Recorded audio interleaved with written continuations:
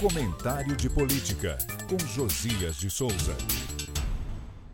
O Tribunal Superior Eleitoral marcou para esta terça-feira o julgamento de liminar que proibiu Bolsonaro de usar na propaganda eleitoral da TV imagens gravadas no 7 de setembro.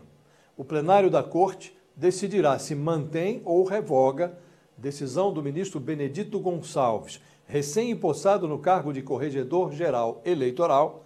Benedito ordenou no final de semana a interrupção do uso das cenas pela campanha de Bolsonaro. Ele agiu a pedido da coligação de Lula e da campanha de Soraya Tronic. Seja qual for o resultado, o julgamento do TSE é paradoxal e inútil. O veto imposto pelo ministro Benedito sinaliza a percepção de que Bolsonaro, na opinião do ministro, infringiu a legislação eleitoral ao misturar a celebração do bicentenário da independência com atos de campanha. A despeito disso, vigora entre os ministros do TSE a percepção majoritária de que não há ambiente para impor ao presidente da República a punição draconiana da cassação do registro de sua candidatura, algo previsto em lei. Daí o paradoxo do julgamento.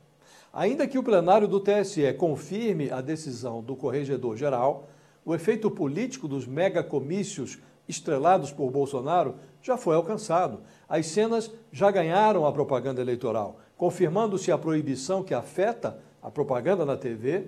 As cenas de Bolsonaro discursando para multidões de apoiadores em Brasília e no Rio de Janeiro continuarão rodando nas redes sociais.